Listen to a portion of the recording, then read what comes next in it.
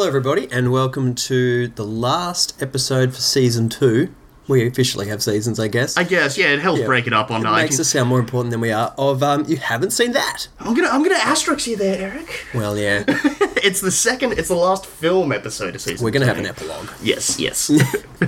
Our famous epilogue episode. They're like the best episodes. Yeah. But yes, I'm joined as always. I'm Eric. I'm joined as always by Chris. Hey, everybody. And Chris, we're really pumped. Yeah. We're not. I'll say that now. Just what we all want to sit down and watch on a Sunday morning, a 1940s classical animation film, Fantasia.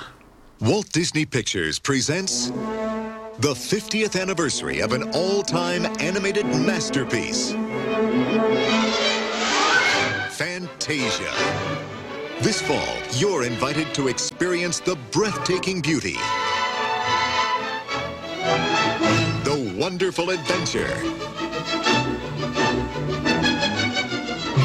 and the electrifying power of one of the most spectacular entertainment events of all time. It's a motion picture you will never forget. It's the 50th anniversary of Walt Disney's classic, Fantasia, a symphony in sight and sound.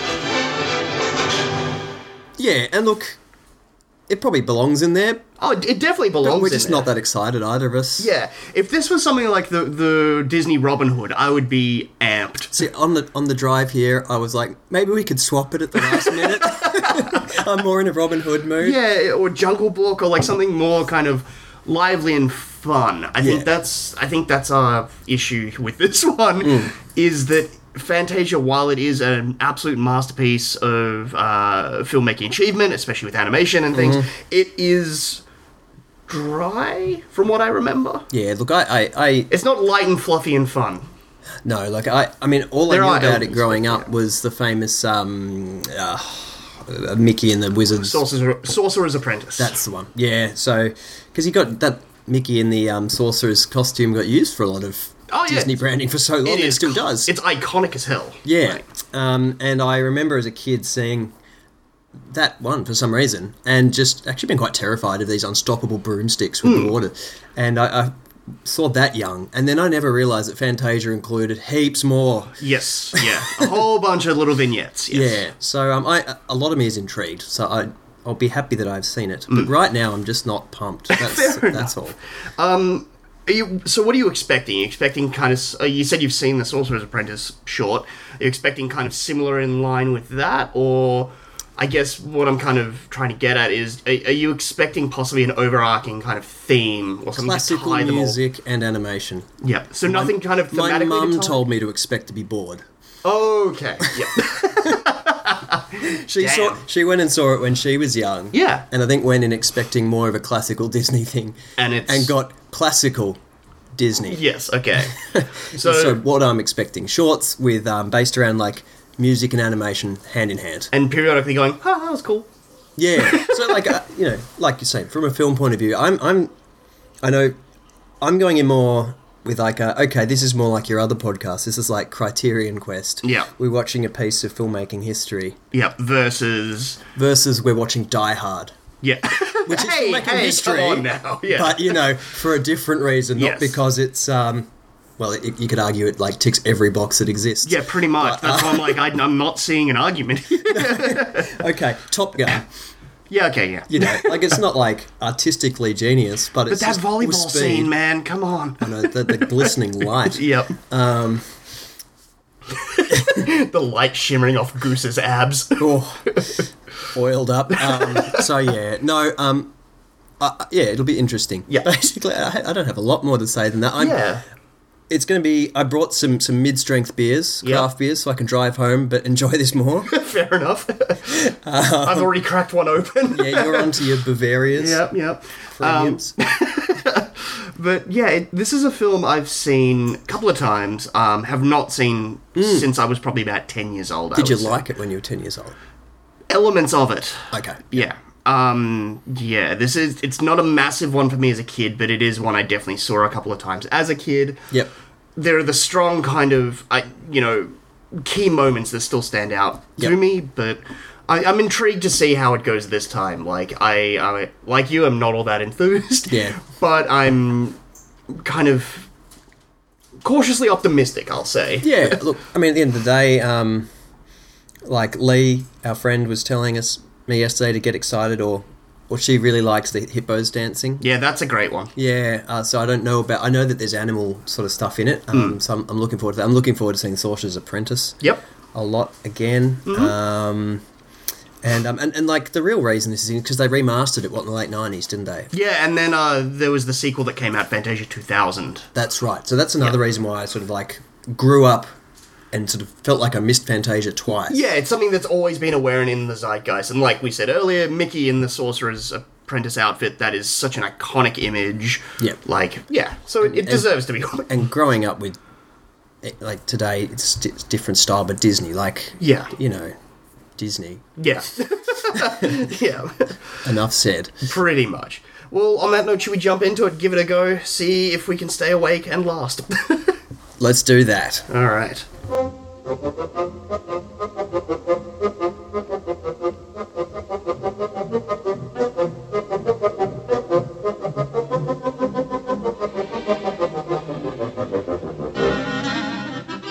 that was Fantasia. It was. Yes. Yeah, like, it's a pretty impressive piece of work. Yeah, it's really amazing, and I think our tones are kind of more chipper than we expected, possibly. Yeah, look, it's... I mean, it is a kid's film in a way, because it's harmless. Yeah. But also, it's just long. It's more of like... It's a work of art before it's a kid's film. Exactly, yeah. Which is why I think we went in anticipating it to be a slog, and then came out of it being like, oh no, that was really good. Yeah, just 2 hours worth of... Yep. Yeah, but we actually are joined by someone for this one. Yeah, now. we brought him in. We wanted him in from the start. We've pulled in a ringer. Thomas, welcome. Thank you. Yes. You found a straggler. Yep. You were always going to watch it with us. That's right, because I deeply love this film. How many times do you reckon you watched it growing up? I would say over 100 because... Yeah. Wow, okay. Well, because when I was growing up, I'd go to my grandmother's house, and this was the token VHS The one she at had. her house, so...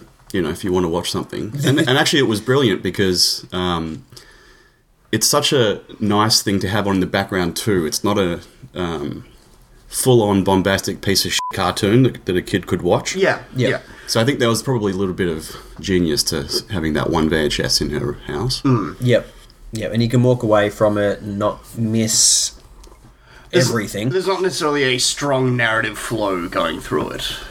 No, just like in each terms of individual like piece. characters and story and things that you need to connect and stay paying attention to and things you've got.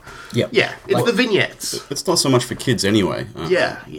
I think it certainly seeded my love for classical music, but, you know, it's for the family. Yeah. And I could imagine when it came out, everybody would be dressing up in their best, their finest clothes, and going out to the theatre. Yeah. So these days that would never happen. But yeah, it was very much an event film when it first came out. Like, it is a very special, unique thing. Yeah. Yeah. Like, that's what I was thinking about when I was watching it. I'm like, Disney, obviously, like, they're a bit of a different company now, but very different company, obviously. But I mean, they still, like, Pixar is kind of, I think of them as their like little niche flagship, in a way, and Disney is the mother company. But they started off as just like the dominant groundbreaking animation company for a reason, and this is like their passion project, is sort of how I sort of watching it. I'm like, why did they do this? Well, looking at it... Oh, sorry, I interrupted. Oh, it's like, why did they do this? I'm like, well, they had superstar animators in a very new field of... Cinema was still relatively new back then, but... And, yeah, just what can we do with music and animation? Well, where would you expect this, like... to fall in, like, the line of Disney films? Like, how deep into it and how much are they established, do you think, at that point? Yeah, like, I always forget how far back they go. I'm asking because I literally just... Yeah, I'm sure you've got it in front of you, yeah. Because was Snow White their first feature? Yes, it was. It was. And was this before Snow White? No, Snow White was 1937. Yeah, and this was... 1940, same year as Pinocchio. So it's super early for them. This is number 3. Yeah. Okay, and what was after Snow White? Snow White, Pinocchio, and then, Fantasia, and then Dumbo in 41, Bambi 42. Yep. and then something called the Reluctant Dragon. Okay. Then Sleeping Beauty. But anyway, they Oh, the Three Caballeros. That's a great one. So this was them, just like a bunch of extremely talented animators. yeah, putting innovation before anything else and saying, what can we do with cinema and animation? This is a new art form. How can we expand and build and play with it, essentially? Yep. Before falling into the formulaic... And like, this sounds like it's a negative, but it's not at all for classic Disney, of formulaic retreading of classic fairy tales and things, which built them up and things. This is them kind of trying to do something different early on. Yes, this was when there was maybe a bit more variety in there. It was special. It was, just, like we said, it's a special event kind of thing, so... Yeah, it is a treat. And I think... I mean, did you want to talk about it in linearly, like just go from one piece to the next? I think that's probably the best way to do it. I think in terms of talking our way through it, then we can just address one thing at a time, and then... Because as a kid, I always... I mean, we were talking while we were watching the film, there's the intros, and it's, people talking and talking at length. How do you do? My name is Deems Taylor, and it's my very pleasant duty to welcome you here on behalf of Walt Disney, Leopold Stokowski, and all the other artists and musicians whose combined talents went into the creation of this new form of entertainment, Fantasia. Deems Taylor, the master of ceremonies. Oh, yeah. What a riveting guy he is. I know, that's what's so great, is it's like you have this big operatic like finale of these great, wonderful animation pieces, then you come back. Alright, so our next piece is going to be... So I'm the charismatic example of the 1940s. Yeah. We don't want to enter the war. And he wears his opinions on his sleeves. That man does not like dinosaurs. Now, the name dinosaur comes from two Greek words, meaning terrible lizard, and they certainly were all of that. They came in all shapes and sizes, from little crawling horrors about the size of a chicken to 100-ton nightmares. They were not very bright. Even the biggest of them had only the brain of a pigeon. As a rule, they were vegetarians, rather amiable and easy to get along with. However, there were bullies and gangsters among them. He is terrified of a dinosaur apocalypse. He thinks centaurs are weird. He's got a point, though, kind of. Yeah. Sexy weird. We'll talk about that soon. We'll get there. But, I mean, yeah, it opens with a kind of an overture or a tuning, and it's beautifully shot. And you brought that up really nicely, because I was semi-paying attention. Yeah, the lighting and the colour scheme of what they're doing, and then Tom made the wonderful point. Yeah, that's right, well, how do you move into animation? So if you're starting off with people, live people, three-dimensional people, then let's do colours and shadow to put those people into two-dimensional space, and then slowly just build into actual animation. So there's a real artistic choice in doing it in that way. Yeah. Yep, and like I didn't pick up on that, but like when you mentioned, like, oh yeah, it's like it's the best way to do that. We're just subtly sliding across instead of like, kablamo, here's a cartoon. That's right. It was really artfully done. It's trying to separate itself from the kind of Warner Brothers approach, where it's like you're going to have a movie, and then right before that, there's like, it's like no, this is theatre now. Broken the tone immediately.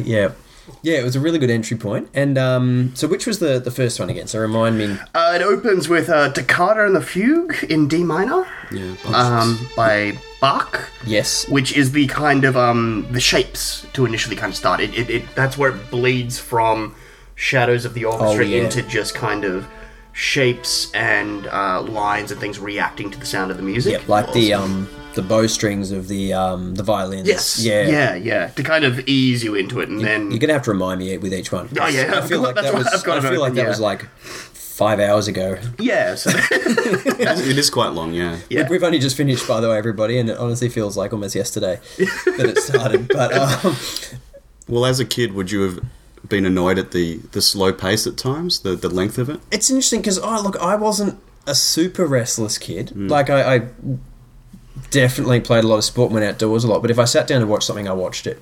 So I think I would have actually still probably appreciated it a lot. I think a lot of kids wouldn't. I think you're right, yeah. Yeah, but it's hard to say. Like, at the end of the day, it's still animation, and to kids, it's wonderful. It's visually engaging. Like, it's really... I grabs think you might fast forward some bits on a second watch. Yeah. I know Lee was saying she'd fast forward all the talky bits in between, and I don't blame her. Yeah. Because as a kid, why would you care what the visual construction and audio construction is? Well, if you compare it to Fantasia 2000, Which I have not seen. which I haven't seen, but they put that one, they've done a large focus on trying to, let's say, kidify it. Oh, very much so. You know, like there's not those sequences that are like, let's do a 20-minute vignette on the creation of the universe and lead up to the dinosaurs, and it's going to be very dramatic and very intense music, and not so much for children, I would say. Instead, now in Fantasia 2000, we're going to have a flamingo playing with a yo-yo, and it's introduced by Steve Martin. Well, yeah.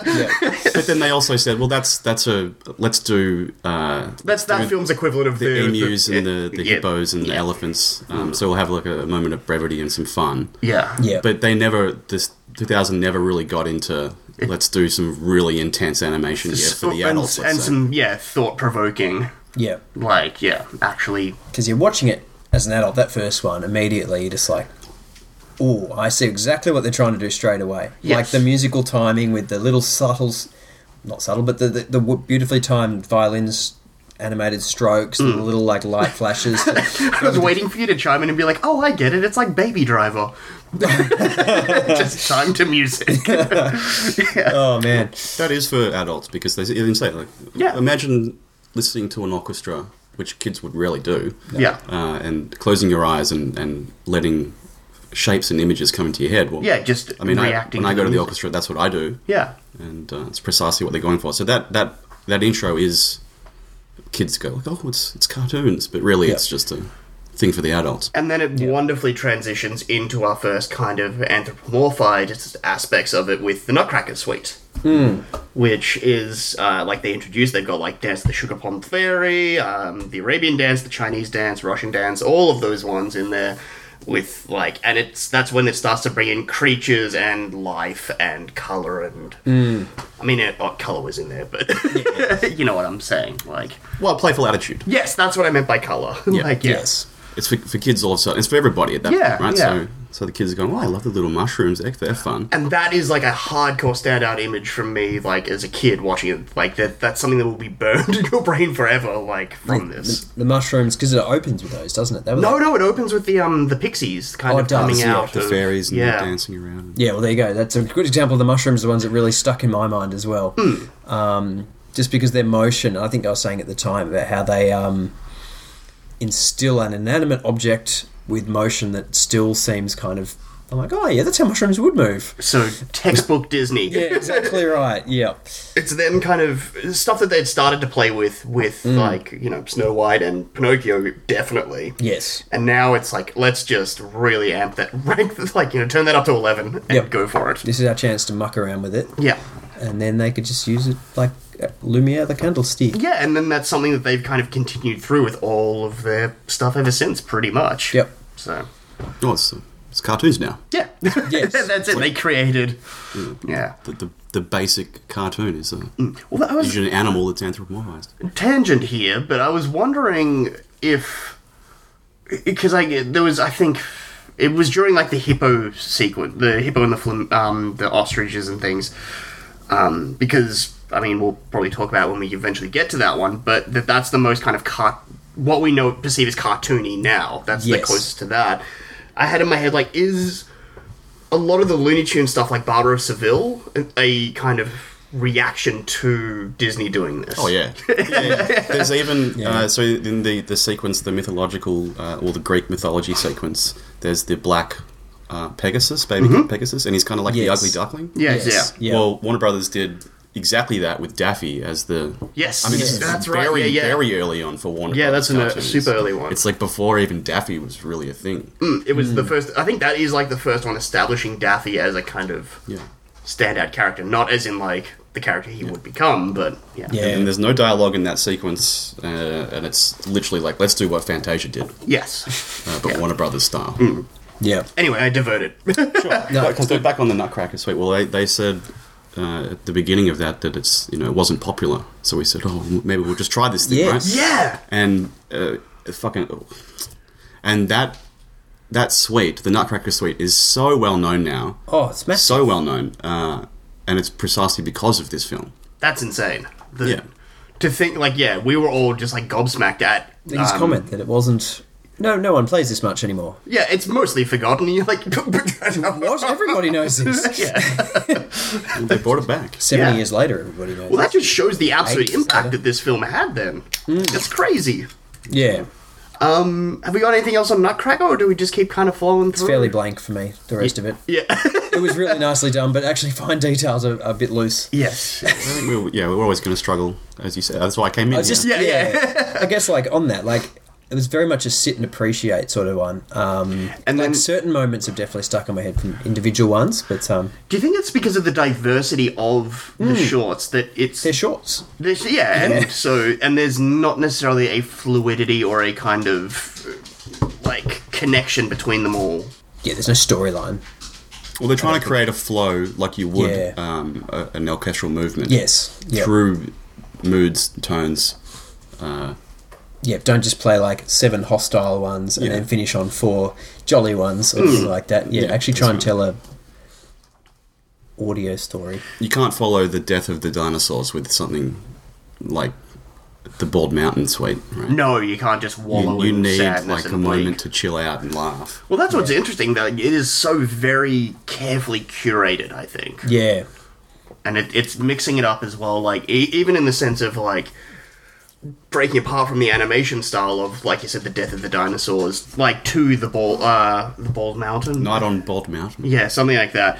They're mixing it up in terms as well of the actual orchestration. Like, it's not like we'll go from a very brass heavy to then a very strings heavy. We're not doing like brass strings piano, like, you know. Fascinating to know if they sat down with the orchestra first and chose the songs.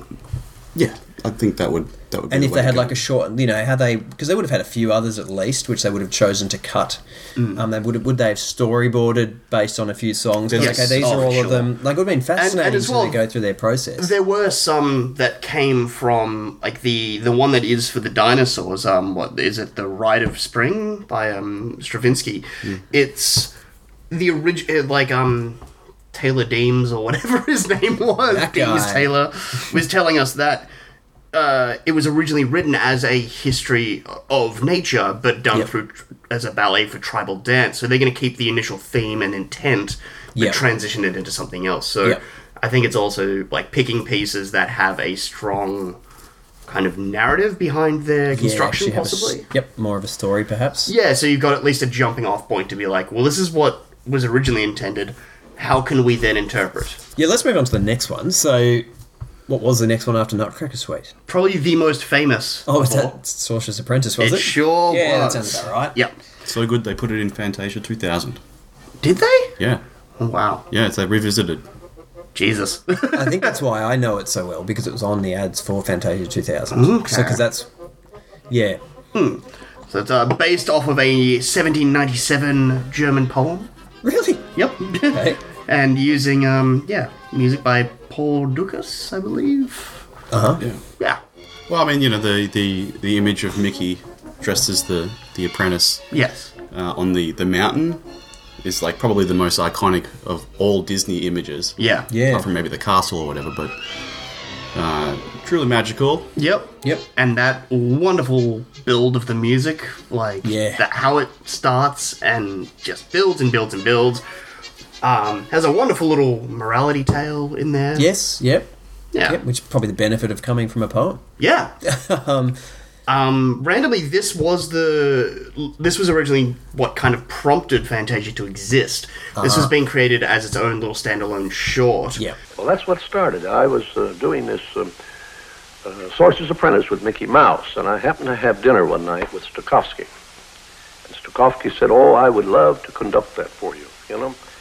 Well, that led to not only doing this one little short subject, but it got us involved where I did all of Fantasia, and before I knew it, I ended up spending $400 and some odd thousand getting music with Stokowski.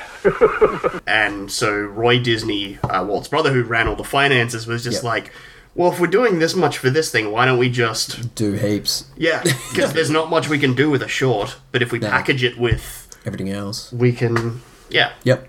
make other stuff. Because, like, How much had Mickey been in by that point? Like, I mean, Steamboat Willie was his first appearance. Yeah, it was a lot of the, the short little animated Lots things. of that. Had he ever been in... This was his feature debut. Okay, it was it? Yep. Yeah. Cool. And it really hasn't been in much else feature-wise, really.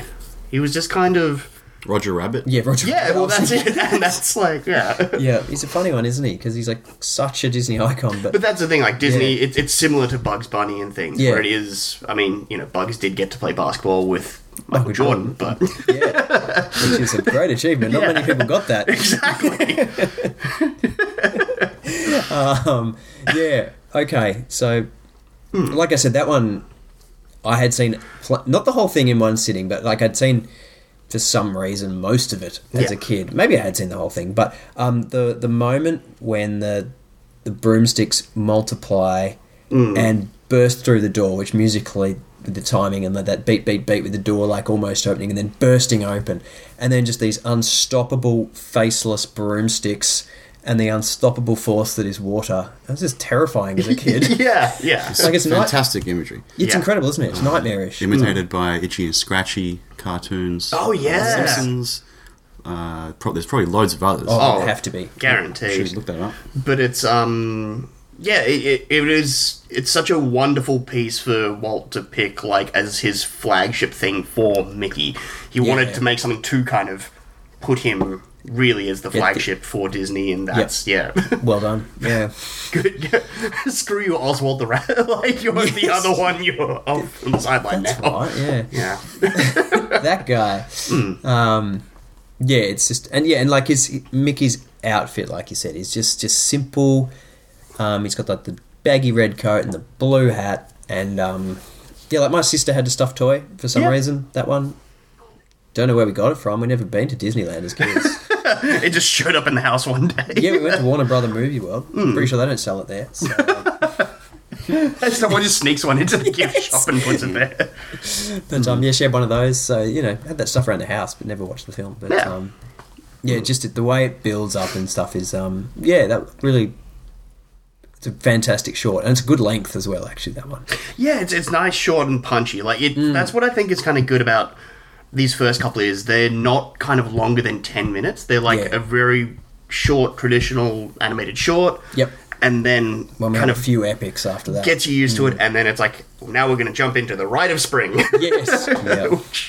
Well, I mean, the kids' one's short. Yes. By choice. Yes. I mean, the only difference is the Greek mythology one is quite long, but that really has sections. The Hippo one goes on for a bit as well. Yeah, surprisingly long, the Hippo one, actually. It's like 6 minutes. Yeah. That's not that bad. That's like a Warner Brothers cartoon. True.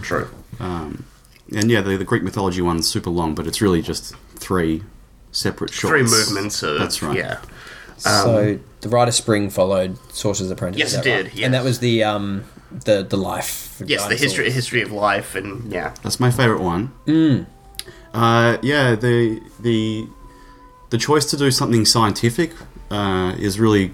I think that just tickles me because, I mean, with Fantasia 2000, they didn't decide to put anything like that in that one. Mm-hmm. And I think the remarkable thing about this film is they made a really a choice to have, let's do mythology, let's do religious, real God stuff with the end. And also let's do something... For listeners, Tom was doing massive quotation marks. I'm doing real stuff. Well, yeah, for some people it's real. Right? Yeah. Yep. For other people it's not. But they're really trying to cover off on everything that's culturally significant to the core of mankind, like, as I say, the religious stuff, there's the mythology stuff, and then there's the scientific stuff. But in Fantasia 2000, they don't do that. Any of that stuff. They do the religious stuff. I think there's the last sequence is Noah's Ark. It's Donald Duck. Oh, that's right. It's Donald Duck is Noah, So there's the religious stuff in Fantasia 2000, but... And even the Hippo one is a play on, modern ballet. Yeah. Or traditional and modern ballet. Well, at the time, yeah. Yeah. Well, I don't know if ballet's changed that much, to be honest. Like, I mean, I'm assuming there's real true... I mean... No, they all dress up in cats these days. Cats costumes. Yeah. No, not really. Traditional ballet. I'll call it traditional ballet. Yeah. Because, so it's a play on that.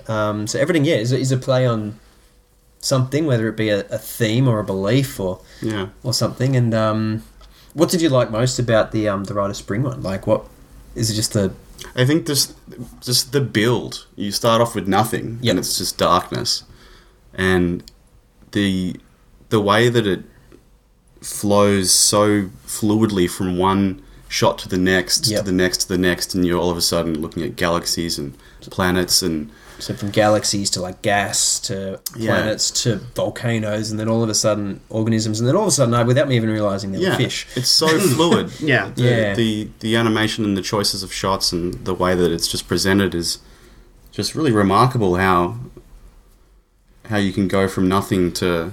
I mean, it's the most epic journey. Yep. I guess like conceptually, and then it has like you that can think of big the story of creation build around the T-Rex sort of centerpiece, I guess, because it's like some of the most dramatic imagery in the whole film, coupled with probably the most dramatic piece of the whole film. Plus, I like dinosaurs a lot. Yeah, dinosaurs are great. Yeah. despite what the MC says about he's them. terrified. Bullies and gangsters. Yeah. Is it that he can't handle the majesty of a dinosaur? Oh man, imagine if he saw Jurassic Park. That would have been that. Would have broken him. Yep. I did notice that he doesn't say dinosaur, he says dinosaur. Dinosaur. Similar to like Mr. DNA in Jurassic Park. It's got like dinosaur. And sometimes animals that went extinct millions of years ago, like dinosaurs. Dinosaurs. Like he really leans on that. Yeah. Random tidbit. I'm clutching at straws and dropping clips here, guys. Like, I gotta find something. Oh, I see what you're doing. Yeah. Love it. Yeah. Clever girl. Boy, I guess. Yeah. Golf club. That's a bit of a stretch. And then does it roll into the... Then we have the intermission. That's the intermission then. Yep. And then, which is followed by the Meet the Soundtrack, which is like a nice little kind of playful kind of... That's really good little moments. Yeah, and it's kind of acting as a similar way as in the first part, where it's like easing us back into animation. Yeah, and introducing sound and vision at this, like representing each other. Yeah, like, remember, this is what you're watching. Yeah. If you're wondering why there's so much music going on, yeah, look at these like very obvious like reactions to sound and different like smooth shapes and jarring sort of like pointy, like when the cymbal crash happens. Yeah, like keep an eye out for this while you watch some sexy centaurs. Yes, and then it moves to sexy mythological Greece. The Pastoral Symphony by Ludwig van Beethoven. Yep. Yes. That's it. Yeah, that's a long one. It is very long, yeah. Yeah. But it's very engaging. It is quite, yeah. The first part I really like the little clumsy Pegasus learning to fly. Yes. Mm-hmm. Because it was just clumsy enough, you know. They didn't lean into it too heavily. It still worked really nicely with the music. It didn't ruin and fall away from the music. They're not going for the Looney Tunes stuff. No. So. Not going for that real bumbling style. It's just enough to be a clumsy little... It's cute. Yeah. It's cute. Yes. And it still goes beautifully. And then you've got its amazing father, sexy Pegasus, with black Pegasus with red eyes. He is a stallion of a Pegasus. Oh, he's a stallion by every definition of the word. Yeah, that little world was really interesting. And then, had this whole... Yeah, the centaur stuff was interesting. Yeah, the sexy centaurs. Sexy, yeah. Yeah, without nipples. Yeah. Nipple-free centaurs. They cover themselves up just in case. Yeah. I just, like... Leaves much to the imagination. It just made me think of Dom DeMello, theatrical director from Comedy Bang Bang. Bring out the girls. Get out there in your soldier suit. That's just for Daddy. Like, it's unnecessarily sexual. Yeah, it's a funny one because it's very cool. It's coupling off like we were joking. Like the male centaurs are just dude bros from the local frat house. Yeah. Our version was weird. Of what we went it was, but it's hard not to these days. Like you just look at it and you go, "Yep, you got these girls that's been like dressed by little cherub angel creatures and fawns or Like the Cupid kind of guys. Yeah, and then in come the dude bros and they pair off and There's no mixing of colours. No mixing of colours, and then putting the women into servitude things of like feed me grapes, and it's just like it's kind of very Walt Disney. Yeah. Yes. I mean, look. On brand. We can look at this 80 years into the, this is old, really, but... It wasn't like the black centaurs, the coloured centaurs, the zebra? Yeah. Horse bodies? Yeah, the upper body, torsos of the human body were, black, and then their horse bodies were zebras, which is like... all right. I don't That's a choice. Well, it's fine. That was I a guess lot it's of their fine. choices back in the day. Yeah. It's kind Yeah. of fine. Like, it's the African version of a horse, I suppose. I mean, you cut to even 20 years after this, and they hadn't even, like, made... And then you get to Song of the South and things. So, Yeah, exactly. Yeah. They did worse. This Fantasia is relatively measured, actually. Hey everyone, just jumping in here real quick. It turns out Fantasia isn't actually all that measured.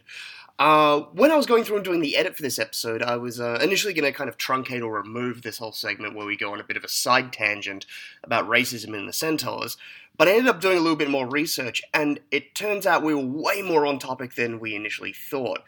It turns out the version of Fantasia that we watched, and I'm sure that most of you listening have watched as well, is actually an edited version from 1969. In the original release of the film from 1940, there was actually another centaur that they have since cropped and edited out of the film.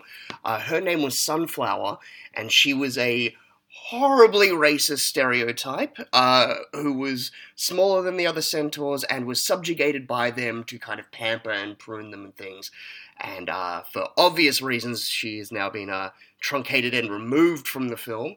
If you're intrigued by this at all, there's side-by-side comparison videos and things on YouTube, and I did a little bit of looking, and there's a plethora of wonderful essays and theses written on this topic and this kind of racist portrayal in early Disney films by people that are far more enlightened than myself, Eric, or Tom on the subject. So if it's something of interest to you, I would recommend going and having a little bit of a look around and a read of some of those.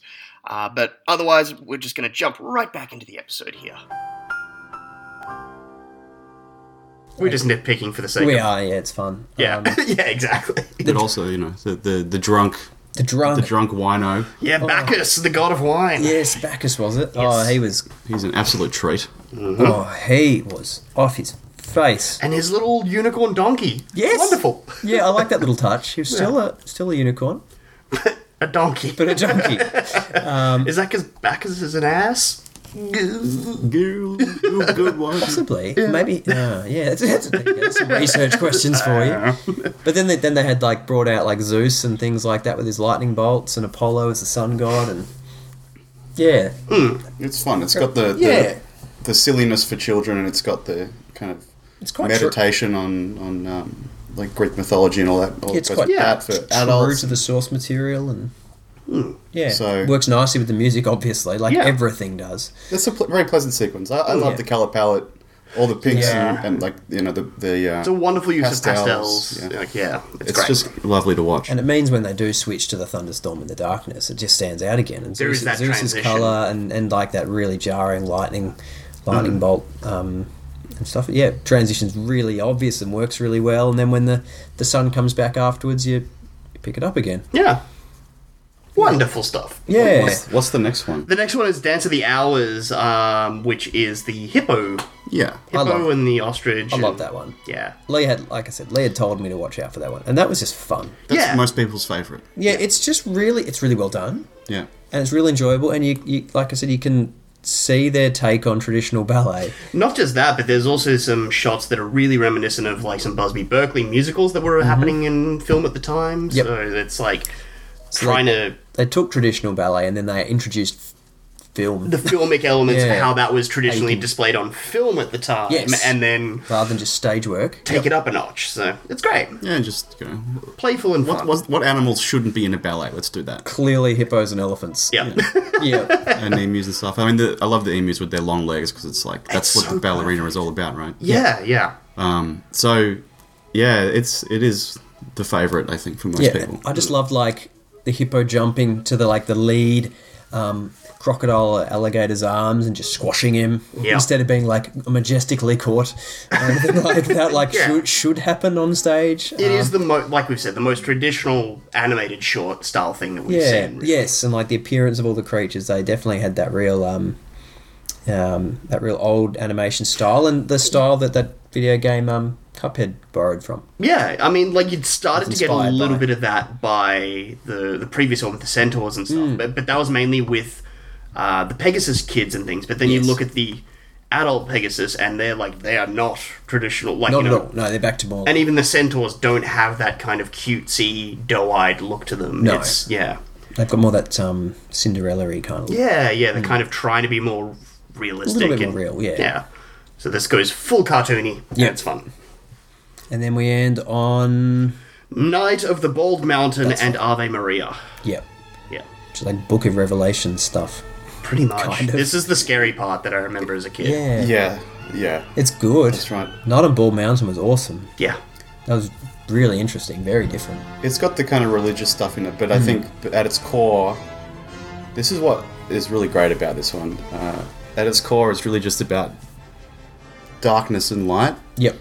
And hope and all that sort of stuff, which happens to be like you can connect it to religion, but there's a reason why religion ponders those kinds of things. It's like at the core of humanity, it's like light has to follow darkness and all that sort of stuff, and it's just such a great way to finish a piece. There's not much for kids.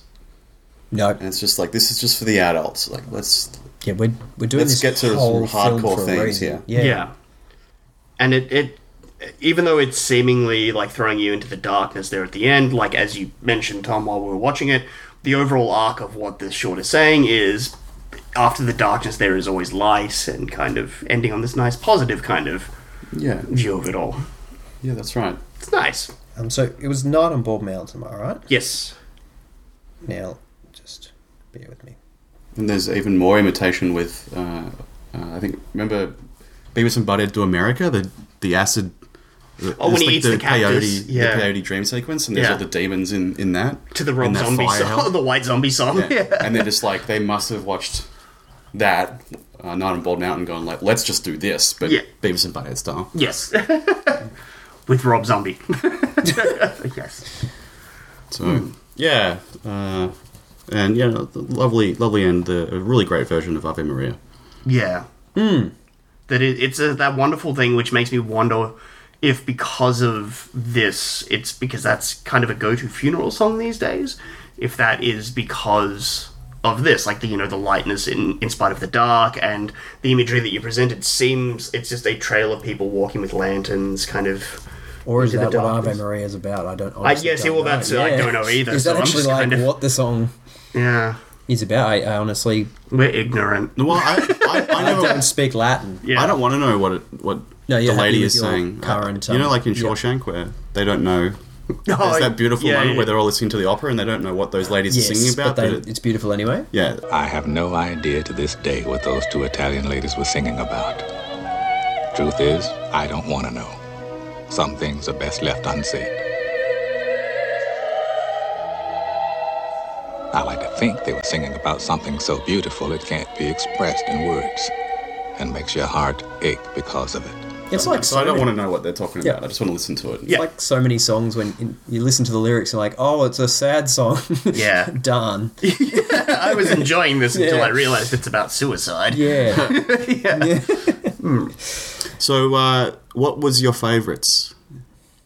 I would probably go with the Greek mythology one, because there is so much of a varied kind of styles of animation, and it goes to different places, and it's kind of nice. It's kind of got several acts. Yeah. It's a little bit long, but otherwise, yeah.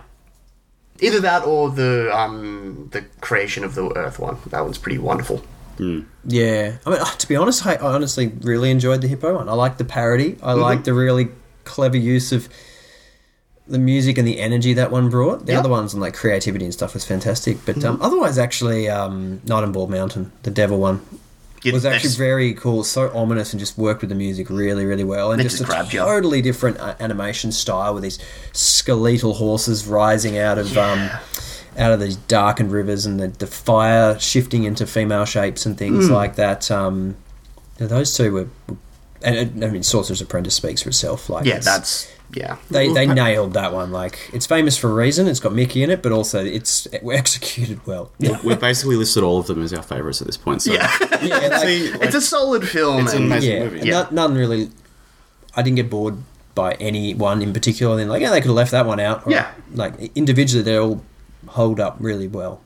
I used to turn off the Ave Maria when I was a kid. It's because you're like, the excitement's done now. Yeah. It's pretty, nothing much happens in a way. Yeah. But it's a nice over. kind of like coda or whatever, like to kind of Yes. like wrap us up. And Yeah, in terms of what happens on screen, it's just, compared to all the action that's happened before it, yeah. there's not a lot that happens, but that's what makes it special. Well, there's not a lot of animation there, so for a child, it's like... No, I'm done. it must be finished. Yeah. It is the credits. Press pause on that one. Yep. Well, on that note of watching it as a kid, Eric, how do you think you would have reacted? It's a mighty good question. If I was in the right mood, I think I probably could have enjoyed it quite a bit. Whether I could have watched it in one sitting, I think I would have had to have had food poisoning. I can see that as a poster quote. Yeah, you know those days when you're sick as a kid and you just can't move off the couch because you're genuinely sick and you just watch movies. Like, I watched Chitty Chitty Bang Bang because I'd been sick. Yeah. I wouldn't have watched that otherwise. No, it's not a good film. No, it's not great. The Kid Catcher? I mean, good lord. Yes, exactly. What's wrong with you, Roald Dahl? Yeah, and Ian Fleming. yeah. God damn it. But I think if that had happened, I'd been trapped on the couch in front of this, I probably would have fond memories of it. So Yeah. it would have been the act of getting through it and having the patience. You needed something to prompt you for it. You would have enjoyed it. Yeah, as but- is pretty obvious, I didn't just sit down and watch bucket loads of films. Yes. So I didn't get bored during them. So I think if we'd sat down as a family and watched it, ultimately I think I would have appreciated a lot of it, but I wouldn't have gone rushing back to chuck it on again. If my grandmother had it though, like she had Land Before Time, that's why that was a big one for me. That was one of the few she had, so that's why I saw Land Before Time so many times. Yeah, similar kind of I situation. think there was an element of Stockholm syndrome. Yes, you watch what's available and you end up you're gonna like it. Yeah, exactly. You have to learn to love it. Yeah. But in any case, you'd be surprised. I think like there's it's hard to say with this kind of one. One of the true achievements is trying to figure out how can we pace this so adults and kids can get a full entertainment off the whole thing. Yep. So when you're looking at some of the more quieter moments for adults, it's going to be followed very quickly by. And as a kid, you can sit in front of things that you can rewatch as an adult and go, "That was rubbish." So you can sit in front of so many things as a kid. I think if I had, it probably would have had to been a bit more enforced. Like I wouldn't have just popped it on by myself. But I don't know. Maybe I would have. It had Mickey in it. Very, very hard to reflect on that because it's a very unique film. I'm going to force this down my kid's throat. I think they'll probably like it. Yeah. So if it was forced upon me by food poisoning or Uncle Tom. Yeah. Oh, that's the reason I like broccoli now as an adult. Yes. Well, do you guys want to hear a little bit of trivia? Some facts on this one? So the film had a budget of $2.28 million back in 1940, so that's a lot of money. Yep. It went on to gross $76.4 million at the US box office. Serious? I don't have the worldwide, that's just the US. Adjusted for inflation, it's the 23rd highest grossing film of all time, making it $1.39 billion. Oh, take that, Disney. Yeah. Modern day Disney. Yeah. The Fantasia period. Yeah, that about did it, But that was a Artistic success, financial failure. Certainly an artistic success. It was a magnificent. Well, there's some people would question that too. So Can we talk about that? We talk about the difference in what Disney does now, because not create art. That's right.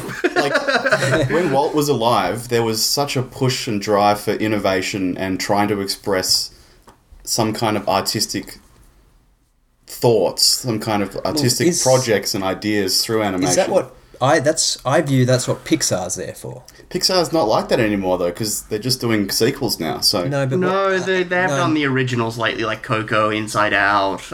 Inside Out was amazing. Yeah, and original and creative. I'm not a fan of Coco, but that as well is an original, unique thing. But that was Pixar. You don't necessarily have to blame. It's like Disney is a mega culprit of this, but you can't lay the blame on them. It's just somewhere along the line, people in the film industry viewed art equals commodity. It does. It does. And so that became the formula, not art equals expression, art equals commodity. And certain studios jumped on that with a vengeance, and Disney is a prime example. Once upon a time, McDonald's was two brothers trying to make good burgers. And then along came Ray Kroc. Exactly, yeah. Like, product equals... And a lot of things move in different directions. And Disney's just the way it's ended up as a corporation, Well, now they're just rehashing live actions of their old successful films from the 80s and 90s. So and then it's like they have no artistic. Yeah, and then in 20 years' time, they're going to reanimate them and do them again. Like, it's just it's Ouroboros. They have become snake eating its own tail. But I guess you look at it's 80 years down the track and all the original people are dead.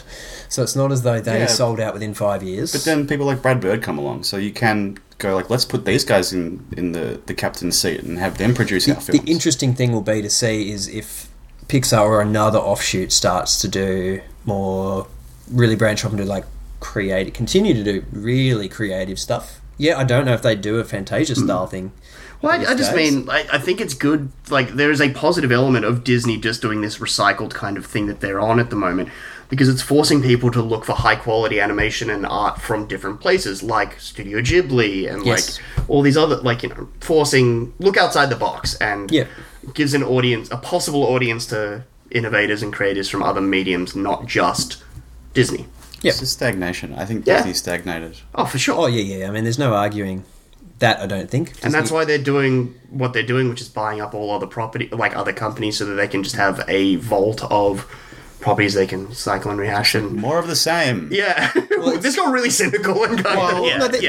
That's what... It's about money. Like, that's where they're at now. They're about money, and they're doing a really good job of that. So they're ticking their shareholders' boxes. Two words, film business. Yeah. And that's it. They're not animators striking out to create something like they started off as. They're now a multinational corporation. Theme parks. And so they're bigger than that. The interesting thing will be to see if other studios that get bigger and bigger. Well, it would be interesting to see if Disney decide to take a swing and do something like this again. That would be the hope. That would be interesting. Yeah. Or if Pixar continued to do something very different, or just continue to do original stuff. Like Coco was original, like I said. Oh my god, did you hear who their next one, it's like a musical or something, and they've hired Trent Reznor and Atticus Ross to do the music. I did hear that. I'm like, yes. What? So that's it. Like, they're like... Okay. Nine Inch Nails are scoring the new Pixar film. Yeah, so I think Pixar is the chance for creativity. Yeah. They do original stuff. I mean... And as well, like, Disney has done some interesting animation, like Moana and Frozen and things. They're good films still. Yep. Sure. No, they are. But they've never reached the heights of Fantasia or I think you could argue that The Lion King and all that sort of stuff. When you put those two in the same sentence, The Lion King was 50 years after Fantasia. Sure. And you could argue it was fantastic. So, and it's also just a rehash of a pre-existing story. Yeah, like, so it's more just the gaps. Like, when will their next Lion King come along? Sure. So it's an interesting... But the point is that they were taking risks. They had to take risks with the Lion King and Beauty and the Beast because they were doing fine. Mm-hmm. And then all of a sudden they took a slightly different direction and it worked really well. And so right now they can tread water. And then it started to falter again with things like... Hunchback of Notre Dame. Yep, Milan as well. Anastasia, was that another one? No, that was DreamWorks. DreamWorks. Yeah. Okay. So they'll have to... I mean, they can keep retreading, but they'll have to get creative at some point. Theoretically. They'll continue to make money. It's just how much money they want to make and how to keep people on board. Like, there's only so many Star Wars movies you can make. Yeah. Like, you can keep just churning them out, but... And Marvel movies and things. Mm-hmm. Yeah. No, it's a very interesting conversation. Because, they clearly, like, built off... And, like, you look at Toy Story in 95, and most of the Pixar stuff after that is just incredible. Yeah. So that you can look on as the new age Fantasia. You're like, okay, where will the next one come from? Mm-hmm. Yeah. Time will tell. They've got the resources to do amazing things. You just hope that they'll do that. They need a sub studio that they can experiment with. They used to have. Yeah, exactly right. Yeah. What was this? They need like the only one that's coming to mind is like you've got DC Comics and then you've got Vertigo. Like, you know, an offshoot they just to do your weirder, like a think tank to just experiment. Yeah. Well, that's what Pixar was. Yeah. And then it's just done so well. It's it became too big for its own indie nicheness, and then Yep. Mm. So then But I guess, unless you guys got anything else, it'll probably wrap us up for Fantasia. Mm-hmm. Yep. And all the films for Season 2. Yeah, they're done. Yeah. So we're going to have our epilogue. Yeah, so we'll be back in a fortnight's time to kind of break down and go through and announce the list of films for Season 3. I'm very excited to Yep. pick some for this. We And, reflect a little bit on this season as well. yeah, look back at some of the ones that have kind of made lasting impressions on Eric, and Yep. see what's what. But, Tom, thanks for joining us for this one. Yeah, thanks you. for helping out. That was great. Thank you for having me. I think we would have been absolutely lost without you, so thank you. Remember that one with the hippos? Yeah, that was cool. They danced. No, it's a good choice to have it. You need to have seen it. I Yeah. think it's Yes, such an important exactly movie, right. but Yeah. In there for a it is reason. hard to talk about. Yep. But thanks everyone for listening, and I guess tune in a fortnight's time when we reveal what will be happening for season 3. For this week's episode, I'm Chris. I'm Eric. I'm Tom. Thanks, Tom. See you next time.